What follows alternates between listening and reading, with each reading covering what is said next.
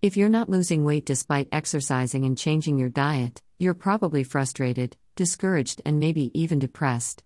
Weight loss is a complex process involving a variety of factors we control, such as diet, exercise, activity levels, stress and sleep habits, and some we can't control, such as genes, gender, hormones, age, and body type. The first thing to check is medical problems you might have. How long has it been since you had a checkup? Are you taking any medications? It's possible your medications are the problem. Your doctor can change your meds. So if none of that pertains to you, read on. You may need to work harder to lose weight and be extra careful with your diet.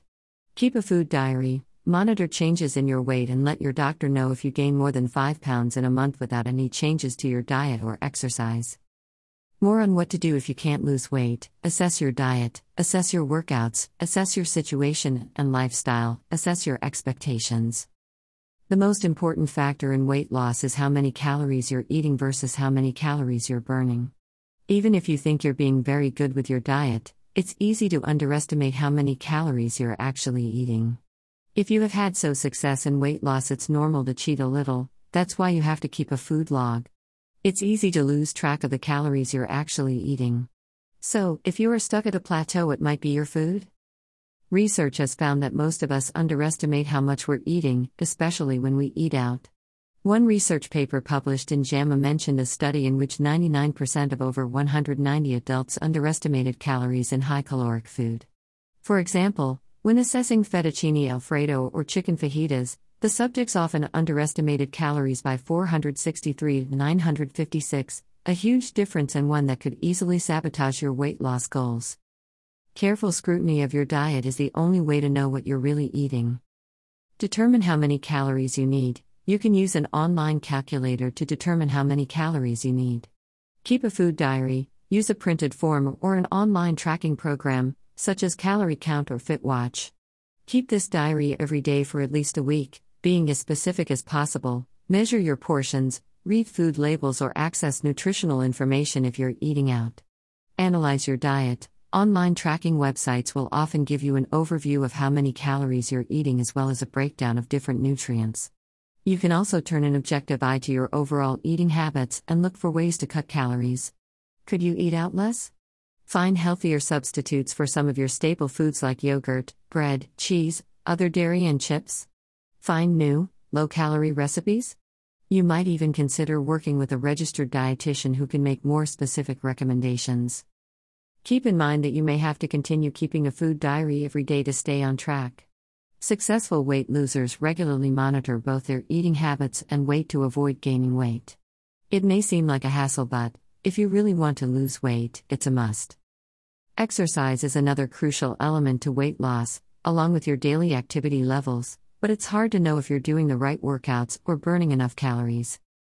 Start by looking at your overall program to get a sense of how much you're exercising.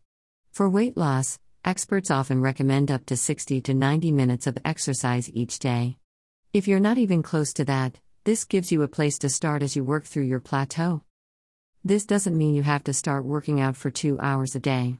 In fact, that's a bad idea if you're not used to that level of exertion and could lead to injury, burnout, or overtraining.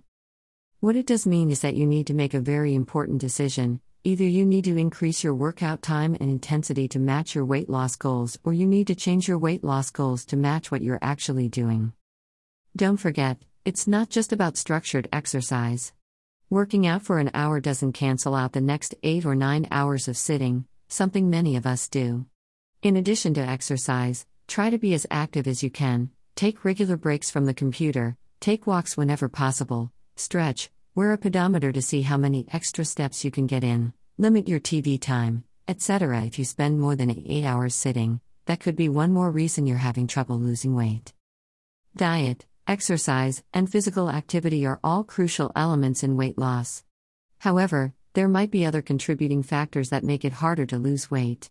If you're not losing weight, access your situation and lifestyle for other contributing factors such as age. It's frustrating, but one side effect of aging is slower weight loss.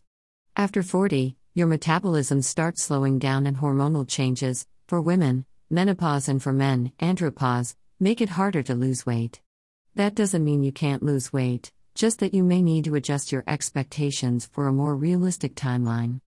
Gender: men usually have more muscle than women and, as a result, often lose weight faster.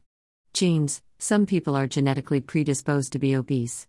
Our genes regulate how our bodies store and burn the energy we get from food and, for some of us, our genes have a tendency to hustle those calories into the body, lock them in and throw away the key. If you have a family history of obesity, there may be a genetic component that makes weight loss harder. However, that doesn't mean you're at the mercy of your genes or that you can't lose weight. In fact, studies show that exercise can actually offset this weight problem. You can tweet me at #Ray0369. I write several blogs and ebooks. Check out some of my other sites. howbadoiwantalasweight.blogspot.com. bloggingweight.blogspot.com. If you really want to lose your body fat, then look for my ebooks at the websites listed below. You'll get information on healthy eating, exercise, and diet. Instead of spending hours on the internet reading dozens of posts, you can save time by picking up one of my ebooks. There are 2 ebooks. How Bad Do You Want to Lose Weight? Is available at all the online bookstores, selling for $2.99. Go to any of the websites below and search the title to find my ebook. This book gives you all you need to lose weight without spending money on gym memberships, diet plans, or meal plans. Look for my book at Amazon.com, B&N.com, iBooks, Kobo.com, Scribd.com, or Gardner Books in the UK. My new ebook is available on Smashwords.com. Just type "Getting to a Healthy Weight" in the search box at the top of the homepage.